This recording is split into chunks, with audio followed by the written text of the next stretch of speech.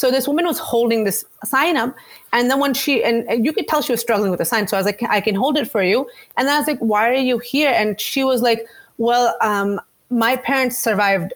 My mother survived Auschwitz. My dad did not. And I do not want the same thing happening to my Muslim brothers and sisters.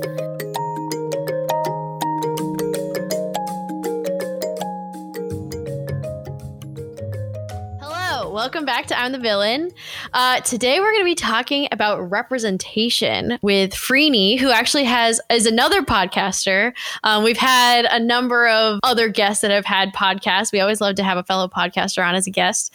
Freeney, why don't you just give a short intro to what you talk about on your podcast? Sure. Hi, everyone. Thank you for having me here. First off, I appreciate it. On my podcast, I try to cover things that are just to normalize Muslims, because we are everywhere. We're in different fields of life, and you will probably know a few Muslims in your life, and you might be like, whoa, that person's a Muslim, I never knew. And so my podcast's idea is just to kind of be an open book to Muslims, and not in the religious sense. It's more in the sense that, hey, there are regular people like you and me doing regular things. So I bring on a lot of guests who do interesting things. And then I also do like solo episodes where I talk about things that are happening or common misrepresentations that people have. I've done episodes on how women actually have a lot of rights in Islam. And that's a big hot topic because people in general feel that women have no rights. But I'm like, well, if you truly read the religion, you actually do. And you have to just kind of work your way around it. So I try to simplify Islam, so to speak. So I'm curious as to just like, what was your thoughts behind why this is like an interesting topic to you, and like if you have any personal experiences and like that kind of thing. With representation in general, I feel like representation has definitely gotten much better. And I think us Muslims were kind of shoved into it after 9/11. Like, okay, hey, those people, those guys, those are the ones. So we got like that, like jumpstart, kickstart that no one wanted. And so everyone kind of knew about this, the bad guy, the terrorist, the horrible Muslims. And then, along with that, you got to know people who were just average people who were just, we're here. We've been here for years. It's not like some mass Al-Qaeda plan. We're just regular folks. And I think representation over the past 10 years has definitely gotten better. In the first 6-7 years after 9/11, and I was in college in 9/11. And I remember for the 5-6 years after that, every time you would hear about a Muslim person in TV, movies, dramas, whatever, they were always the bad guy. They were, speaking in this way that I've never recognized, and they were doing things that I was like, this is not normal for us. And it was just the bad guy. And then slowly, I think about 10 years ago, you start seeing this like change when you had more people like, Hassan Minhaj and all these people coming on board, kind of paving the way for this new type of Muslim representation where it's, hey, we can be comedians, we can be state representatives, we can be the regular folk. And now I've seen more in TV recently, more so very recently, where you'll see like positive Muslim characters who are just, regular people. It's a funny quote to give, but like the most recent one where I saw someone very normal was in Spider-Man Far From Home, which is such a random example for a movie. But like Peter Parker's on this Euro trip and he has like a hijab wearing classmate and she's just a regular person. She doesn't have much lines, but she's just like, this is a normal thing, a normal mixed classroom where there are a bunch of kids, they're having fun. And like, she was not the focus of the movie at all. Like, it was just side there. And I was like, that's how it should be, that there are people who are just look different, seem different, and they're just part of the intermesh of the world. So it is getting better. And another show I like to quote a lot is lately I love crime shows, love them. So like Law and Order, been watching for 15 years. So I'm a diehard fan. And when they came out with their new series called FBI, they always have two main characters. So the one main character is a white woman, but the other one is an Egyptian man. And he's Muslim and he quotes like the Quran and he'll like toss in religion in here and there. But it's always just, I'm an FBI agent, an American first before I am this. But it's not like he's like that anti-Islam, like, oh, I hate my religion because my religion oppresses me.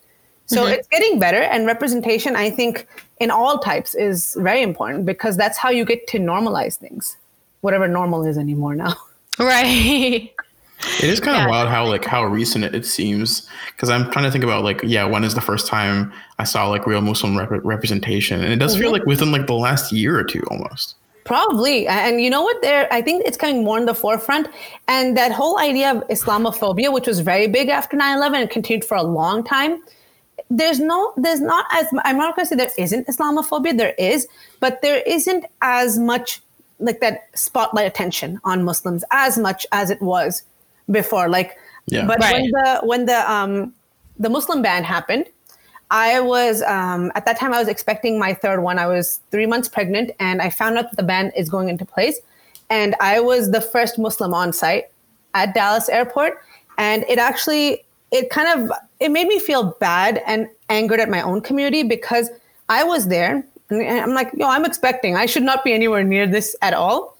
But I was there. And then right in front of me was this little old Jewish woman holding up that like a huge, it was like triple her size. You remember that American flag hijab poster that was going around during the whole Women's March and everything?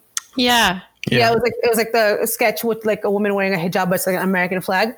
So this woman was holding this sign up, and then when and you could tell she was struggling with the sign. So I was like, I can hold it for you. And then I was like, why are you here? And she was like, well, my parents survived. My mother survived Auschwitz. My dad did not. And I do not want the same thing happening to my Muslim brothers and sisters. And then there was, I think, a whole bunch of LGBTQ community members there. A lot of other communities showed up first before my own community showed up. Mm-hmm. And I was annoyed at them. I was like, and I was on Facebook. I was like, guys, please come on, show up. This is for us. These people are here for us. So can we be here to show them that we are actually supportive of them? Mm-hmm. So that was, a little bit of an eye opener that it took a lot of people to like come before a mass group came. And it's disheartening sometimes, but you kind of have to be, okay, keep working at it, keep working at it. Mm-hmm. Yeah. Yeah. Well, I'm curious because I don't even think that I have as much exposure to what I learned like when I was in college. And that was like a really like shocking statistic to me that there's just as many Muslims in this country as there are Jews. It's about 5% for both, right? Mm-hmm. But like among my friends in college, like the Jews were so much more represented than like, any, like I maybe had like a couple Muslim friends, but like almost all of the people who were like, who were like white basically were Jewish of the friends that I had. Right. And I'm curious because I've never actually had this like kind of conversation, even with like my couple of like Muslim friends. Do you feel like, because like all the people in that airport seemed like they were much more like liberal, right? But do you feel like in the actual practice of like, where I think that people associate like, hardcore religion with being more conservative, Yeah. So like, do you feel like it's kind of a weird place where like like Muslims have to straddle between like, yes, technically we're kind of like we've been adopted by the blue tribe, but actually there's like things that like, are from like things about the red tribe that also kind of appeal to like the culture of being a Muslim and like the religion aspect of it, It is true in some senses, yes. And a lot of the conservative thought process does match with a certain party's, ideology. Yeah. But the thing is, it's a double-edged sword because in my mind, most of the Muslims a bulk of them, not all, are immigrants. And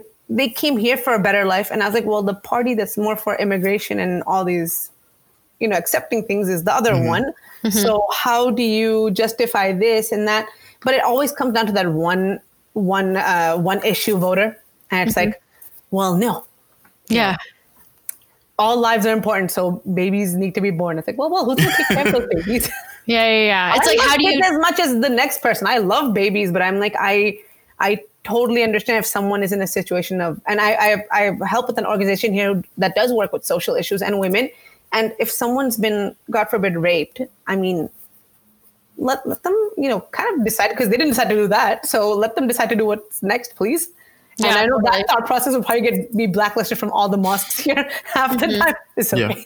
Yeah. I'm used to it. But yeah, it's not that religion actually says a lot of these things.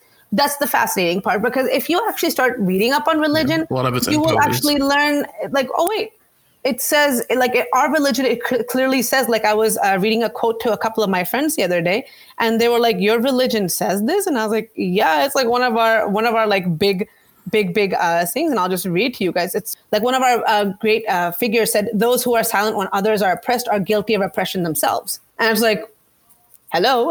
Like, can we take the actual teachings we are given and use them instead of making up these new things that, oh, because this one thing or two things or three things is just unacceptable. So you know what? Let everyone who follows that be considered like horrible. And that's where the assimilation part, I think this is a big, the hot button item is assimilation, because people feel, especially a lot of Muslims, they feel that if I hang out with people who are, let's say, drinking, and this may be true for some people. If, let's say, if I had a group of friends in college, they would drink all the time. And I was the designated driver all the time. And I was like, you know what? I'm fine with that. I just wanted to, be able to hang out with my friends and make sure they're safe. So I was kind of like, I'm watching out for you. I'm not drinking. So we're cool. I got you. But there are people who will think of me as less of a Muslim for even hanging out with people like that. Yeah. So it's like, why would you associate with that? Because what if you got tempted? I was like, well, isn't the whole point to fight temptation? If you don't want to do drugs, you shouldn't do drugs. That's it. Yeah. And I think it also comes down to, just like with any other minority group, obviously I'm a Black guy, like we're not monoliths, Yeah. And it's hard. I think that society and media, which is initially what, kind of what we went into this talking about, strives to put, minorities into these boxes or into these monoliths. Yeah. And it's weird because, like, if you're the first, whatever, like, fill in the blank, if you're like the first Muslim woman in some kind of major TV show or something, it's hard to not have feel like there's such high stakes to that performance, because that's going to be like the only thing that anyone like ever sees about Muslim women, right? Exactly. I'm glad you put that out there, because there was a movie that just came out this year when Apple TV launched called Hala. And it was like super marketed, produced by Jada Pinkett Smith, like up there. And it just literally, I had a whole podcast episode on how I took down that movie. I was like, it's the same old trope. Stop it. Stop it with the same thing. It's the same thing that was talked about 20 years ago, 15 years ago, 5 years ago. Can we move on? Like, not every single Muslim girl in the world is oppressed, and like her dad's like super overbearing and her mom's like a meek cow and this and that, and they all all she wants is sex. And I was like, this is not a very good image. And this movie, of course, is being streamed on Apple TV all over every place. And I was like, and it's getting traction for the wrong thing. And I was like, this is not right. Stop it with the same trope. Yeah. I think that like there's certain tiers to representation. I think, like bare minimum tier is like, oh, there's someone that looks like that person in a film or in media. And I think, as you were saying, that tier often comes with like some stereotypical depiction of that minority. It seems like society is leaning towards like tier 2 or tier 3 of representation, is like, this person is this demographic, but they are not defined by that demographic. Yeah. And like not every single thing about their identity perfectly aligns with whatever stereotype about those, about that demographic exists, right? Yeah. And I'm sure that's how everyone who is in a certain demographic feels. Like, don't put me in the same box. So then it's like, well, why are you putting me there too? It's how I feel about Tracy Morgan's character in 30 Rock. Like, I don't know if either of you watched 30 Rock. I have not seen it. He's just like the most, kind of like stereotypical Black guy that like media has ever thought of. And the hard part is that like, I think that is kind of Tracy Morgan's personality, like seeing him like do stand up and like other things like that. But I'm just like, it makes me uncomfortable to watch. But obviously there are so many other examples besides Tracy Morgan. There's many. And, I think hopefully it's changing slowly, steadily. I don't know. But what do you think? Is it changing? Well, I think it has a lot to do with also whether or not like the place where you come from has the ability to have its own like movie industry, right? Because like, for example, there's so many Asian movies, right? I'm Chinese, that have kind of come over into, American culture, like not not that many, because like there's definitely a whole, like subset of like, Asian films and Chinese films, right?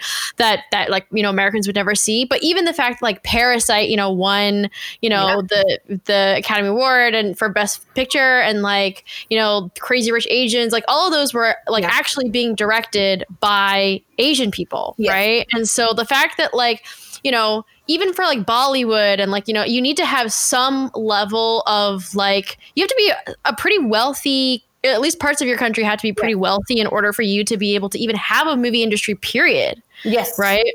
Yeah. And so I feel like a lot of places don't have representation purely because like their country just doesn't have any kind of like robust film industry, or it's hard for it to like actually travel internationally if they do, Yeah. I mean, even the movie like Parasite, I mean, I know a lot of people who are just like, no, that shouldn't have won. Why did it win? And I was like, it was pretty good. I saw it twice and I was like, okay. I thought it was I had some like, some parts of it. I was like, that's not that believable. But I was like, but it was pretty well made. And I was like, oh my God, I know people like this.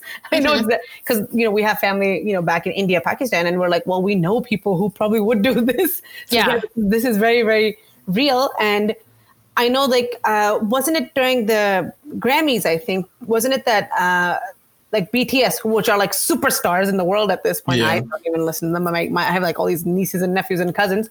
And I remember there was a whole controversy that they couldn't be nominated for Best Album because they were like, well, they should be Best International. But they're like topping all our charts. So why can't they get that, like do just their desserts, I guess. That's the best way of putting it. But even with industries and a lot of movies and everything, it's also, I think, who runs those industries. Like Bollywood, for example, we have family in India, and I can tell you they don't look like it. None of us sing and dance. Literally, none of us know how to sing. None of us know how to dance.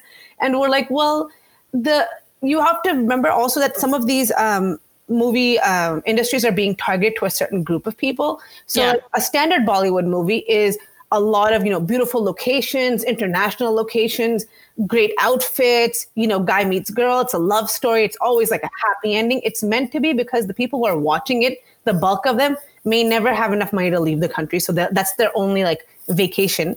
And then they may never see women dressed in a certain way because it's just not done in society. So that's their, release for that. And then the love story, the guy coming up from nothing, becoming everything, because it gives them hope. But then you have the niche in Bollywood as well, which does make these art house films and more social messages. And those movies don't do well at all commercially, like at all. Totally. But internationally, those are the ones that get like, oh, that was a good movie. That was a really good message. But the I think I last time at Bollywood at one point was making 800 movies a year. Wow. Yeah. And of those 800, only 2 or 3 were like money makers. The rest are just kind of like to feed the masses. Mm-hmm. Yeah. So I think, it definitely has to, I think a lot to do with like, if you're, consuming American media, right? Like, I think it also has to do with whether or not like the director themselves, like basically like whether or not it's just going to be based off of like stereotypes is going to be whether or not the director themselves even understands, or are they just having this character in here in order to have that token person, right? To be like, let's spice things up and have a like Muslim person, and as opposed to being like a truly, right? Like, I saw a really interesting conversation around The Wire, because it's, like some people consider it to be like one of the best shows ever made. And it's has like a predominantly Black cast, takes place in Baltimore. But a really interesting topic of discussion in that like The Wire was not made by Black people. Mm-hmm. Oh, really? No, it wasn't. Okay. And a lot of the writers weren't Black. And so when you take those kinds of things into account and you take in like just like at a base level, the screenplay of The Wire, like a bunch of white people like writing the N-word or like writing dialogue for Black people, it's like it's representation, but like what kind of representation is it? And like obviously the result is like a very highly critically acclaimed show. Yeah.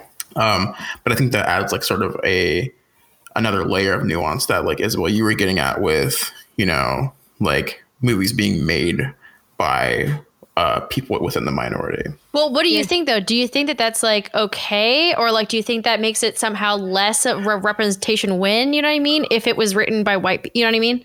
I think that I fall somewhere in the middle, like I do with most things, Yeah. where I think the final product matters a lot. Yeah. And because, I think for me, I think personally, it's a step too far to say like, white people can't write dialogue for people of color. Yeah.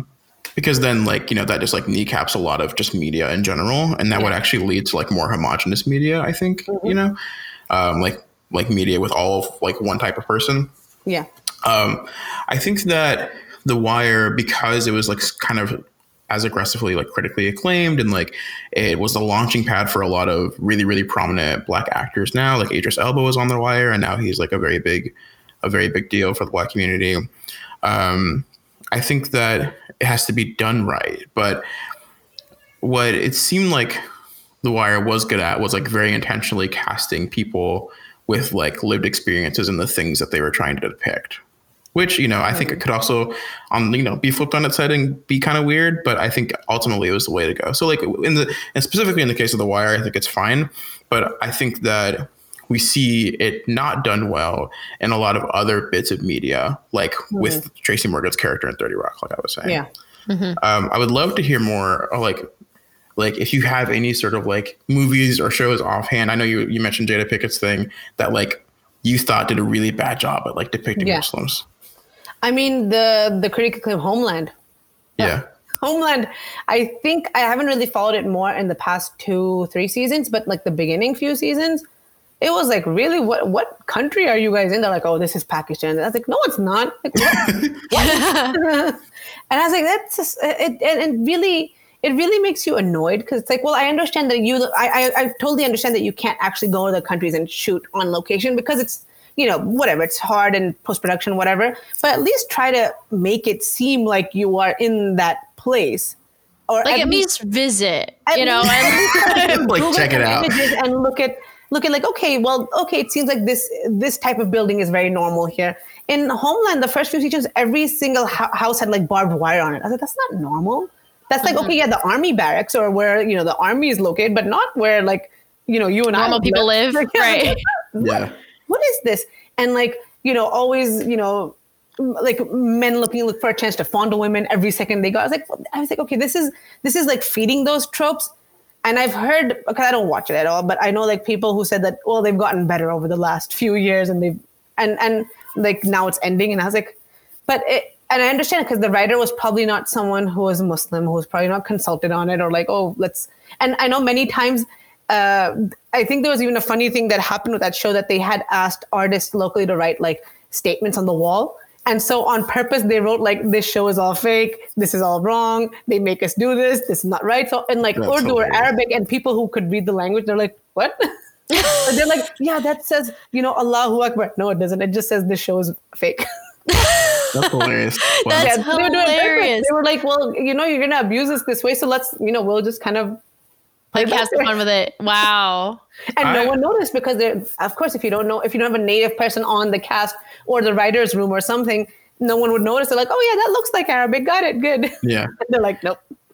You've mentioned this trope a couple times, right? Of like being like sex starved, or like is that a thing? I wasn't really aware of that. Well, basically a lot of, because like most monotheistic religions, and I think most religions, where, premarital sex is looked down upon. For sure. For sure. Same in Islam. So the idea is that, of course, you get married, then you can have sex. Okay. Mm-hmm. How many people do that? God knows. And how many people follow it? Who knows? Humans are humans. So, but usually for some reason in Islam, or especially the trope of Islam that they try to put in, is that girls are being kept under these like lock and keys with like enforced hijab on them. And this is definitely true for a lot of families, but this is not the norm. And they are told that, you cannot do this. And if you do, then you will be, honor killed and whatnot. Like exiled. You're exiled. You're useless. You're a piece of crap. And you just need to go in the corner and die. And I mean, this happens, but that's more left for like the artistic movies where they do cover these things like honor killing. There's some great movies out there on honor killings and how it's wrong and it shouldn't be done. But they were handled with more care. Like, okay, this is wrong. Let's show you why people do this, why this thought process is so prevalent. But when movies like these mainstream movies make it seem feeding the exact same tropes to like such a wide audience, then it's like, well, you're not telling the true story here. If this movie had come out in like more of a like, art house niche audience, it may have worked kind of, but to be released on such a big streaming platform as Apple and like all over and advertised heavily. Like I saw it on my YouTube, I saw it on my Facebook, everywhere, like holla, holla, holla. And I was like, and he's like, oh, the Pakistani American Muslim. I was like, okay, this would be cool. Me and my husband sat down to watch it. And we were just like, what the hell did we just watch? And what was the point of that? Because it made no sense to us. Because in the movie, she has an overbearing father, and she has a mom who cannot speak a word of English, even though she lives in the US for 20 years.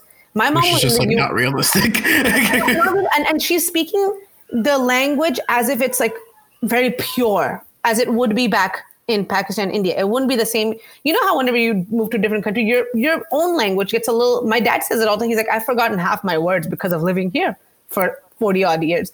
And I know for a fact, like my mom was only here for like 5 years, and she had picked up English to a degree that she could converse and get things done and whatnot. She wasn't like, I don't know a word of this language. And this movie, they're showing this family that's been here for that many years, and the mom has no idea on language. The dad is overbearing, has a second life, tells his daughter and wife not to do anything, but does it all himself. And I was like, as we were sitting there, we're like, how many stereotypes can we like click off on this right now? Just sitting there, like, check. By the end, I was like, what the heck was that? Yeah. Are you familiar with Serial, the podcast? Yes. When you're talking about that, it was like I was thinking of like Serial and the treatment of Adnan Syed in his trial is a really good example of how like those kinds of tropes actively harm people. Yeah. Because, I think regardless of where, Isabel, have you seen Serial or heard Serial? Yeah, I've listened to Serial. Yeah. Okay.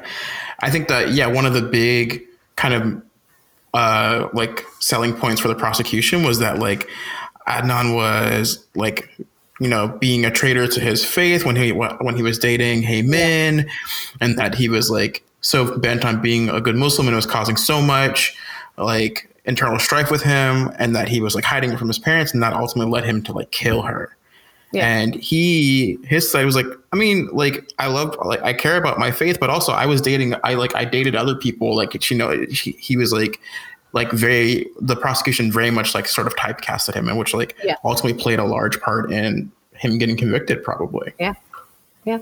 I met the lawyer, the one who did the Rabia Chaudhry. She came here a couple of years ago, and she spoke about her experience being the, main attorney for that. And she's like, just the amount of, hate, racism, stereotypes, prejudice that we had to face. And each time that we had to, file an extension or file this or file for, proper treatment in the jail. She was like on purpose, like just to be whatever. The jail was feeding him pork sandwiches. They were like, why not? Just give him pork sandwiches. And she had to like file a motion like, can you please not like give him a peanut butter jelly sandwich for all we can. Just don't give him like pork on purpose, just to kind of, I don't know, show like some sort of manliness or something. Mm-hmm. And it was very interesting hearing her point of view, because, as the attorney, and it's like, and then I think, didn't they make an HBO special on it too? They have. I haven't watched it though. Yeah. And I don't know if I've seen it. I think I've seen parts of it, but yeah, it was just this representation, and it is still a lot of the after effects of 9/11. And I think Muslims will have to deal with that for years to come, even though I think most of the, 16, 17-year-olds born have never known a time of 9/11. But it's like the older ones who still kind of hold on to that idea, that thought. And, and we also lost family, friends, and coworkers and whatnot on that day. But it's like, well, no, you were part of the same religion as that guy, so you're all there, and we're here. And it's like, well, cut us some slack, man. Right. Yeah, totally.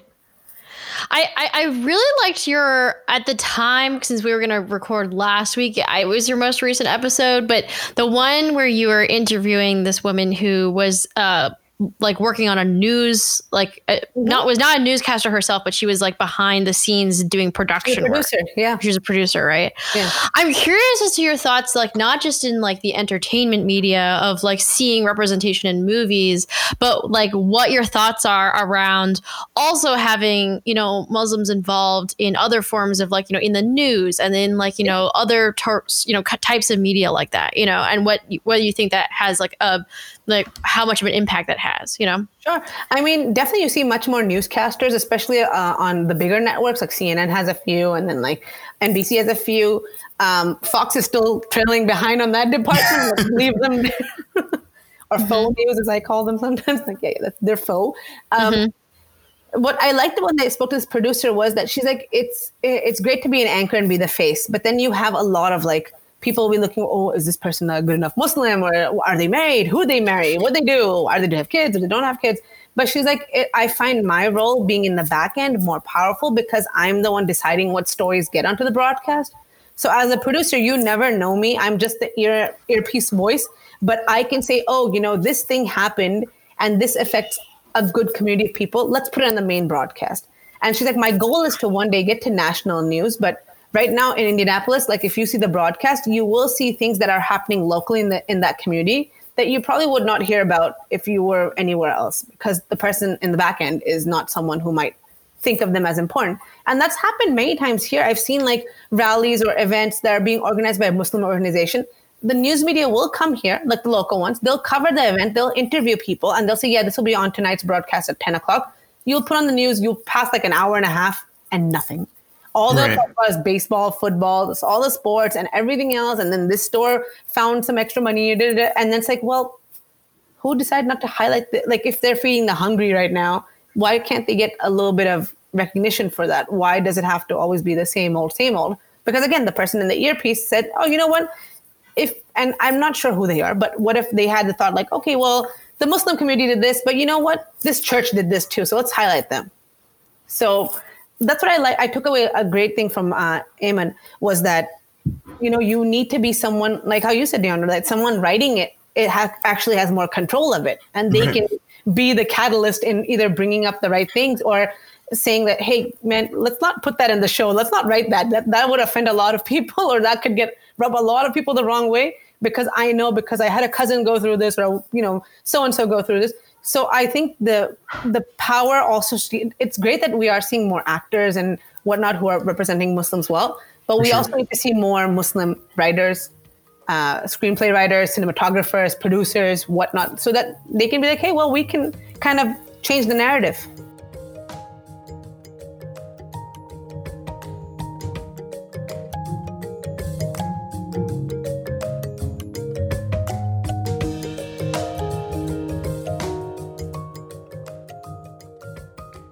Frini, thanks so much for sitting down with us today. I just have one quick wrap-up question for you that has very little to do with our topic. Are you ready? Sure. What are you doing to stay sane during the Rona? During the Rona? Well, I already got the Rona, so I went through the Rona. Oh, you got it? I got the Rona. The vids got me. My husband gave it to me. He's a medical professional, so then he's always seeing it. So I did get coronavirus, and I actually put a piece out there. And my next episode was going to be something else, but I'm going to be talking about my experience because it is not the CDC experience. It's my experience. But what I've been doing to do sane is just kind of accepting that this is what we have to do. I think the more and me being a very social person, I would love to be out and about, but just accepting that, hey, you know what? If this is the best way to be safe and it's doing for the bigger picture and trying to flatten that curve, then just accept it and and ease up. Like all the rules have eased up in my house. Completely. Yeah. You want ice cream at 2 a.m? Go for it. Yeah, I think that easing up thing is like definitely resonates with me because I'm just really ease up. Seriously, don't worry. Yeah, like last Thursday, I was like, man, do I want to eat like half a pizza and like have a lot of whiskey? I guess yeah. Like it doesn't matter. You want to binge watch a show? Go for it. You want to eat something random? Go for it. You want to just sit in the backyard? Go for it. You want to draw with chalk on the walls? Mm-hmm. Yeah, especially for kids, I feel like there's this New York Times article being like all of the like the war between the parents and the screens, like the screens have officially won. You know, I didn't even fight the war. I was like, you know what? Here's my white flag, kids. you guys can have iPad all day. Just do your work, your schoolwork, because our school has actually started doing schooling online in the mornings. So I'm like, do your classwork, finish your homework, go wild. Go wild. Yeah. It's okay. We've put blocks. Like, I mean, I'm pretty techie, so I blocked a lot of like the websites I didn't want them going to. And if they're playing hours of Pokemon, be have at it, man. Have fun. Go for it. Find me a Pikachu. So I think you told us about your podcast, but I don't think you ever said the name. Do you want to plug it and its social and everything? Sure. It is called Musings with a Modern Muslim, me being a modern Muslim. And if you can find me on Instagram, on Facebook, everywhere as M3 Freeney, because I was just trying to keep it simple and kind of the MMM. My logo stands out because it's actually an anime character, because I had a video game artist. I commissioned him. I found him on Instagram like randomly, and I was like, he does a lot of those like those Disney and SquareSoft video game designs. So I was like, can you design me? And he's like, sure. Yeah, that's awesome. I really love your logo. Yeah, that was really well done. Everyone's like, oh, that's cute, and I was like, yep, Final Fantasy. Awesome. Anything else? Any other things you want to plug? No, just me, myself. No, I'm joking. No, just I think everyone please follow cdc.gov, who.net.com. Please, please be safe, because you really don't want the Rona. A beautiful. I'm one of the few and far between who are, I mean, because I'm in the age group where it's not so bad. So it's like, okay, thank goodness. But there are equally many people who just, a lot of stories my husband brings up. I have family who are doctors in New York. So the things, like we told one of my cousins, I was like, you should just consider getting therapy because you are not doing well because of the things you're seeing. And this, she just became a doctor a year ago. So I was like, well, welcome. Yeah. Yeah. And as always, if you heard something you liked or you didn't like, or you have any questions for Freeney, you can find us at I'm the Villain Pod at Gmail. Mm-hmm. That's also our Twitter and our Instagram. Cool. Otherwise, bye.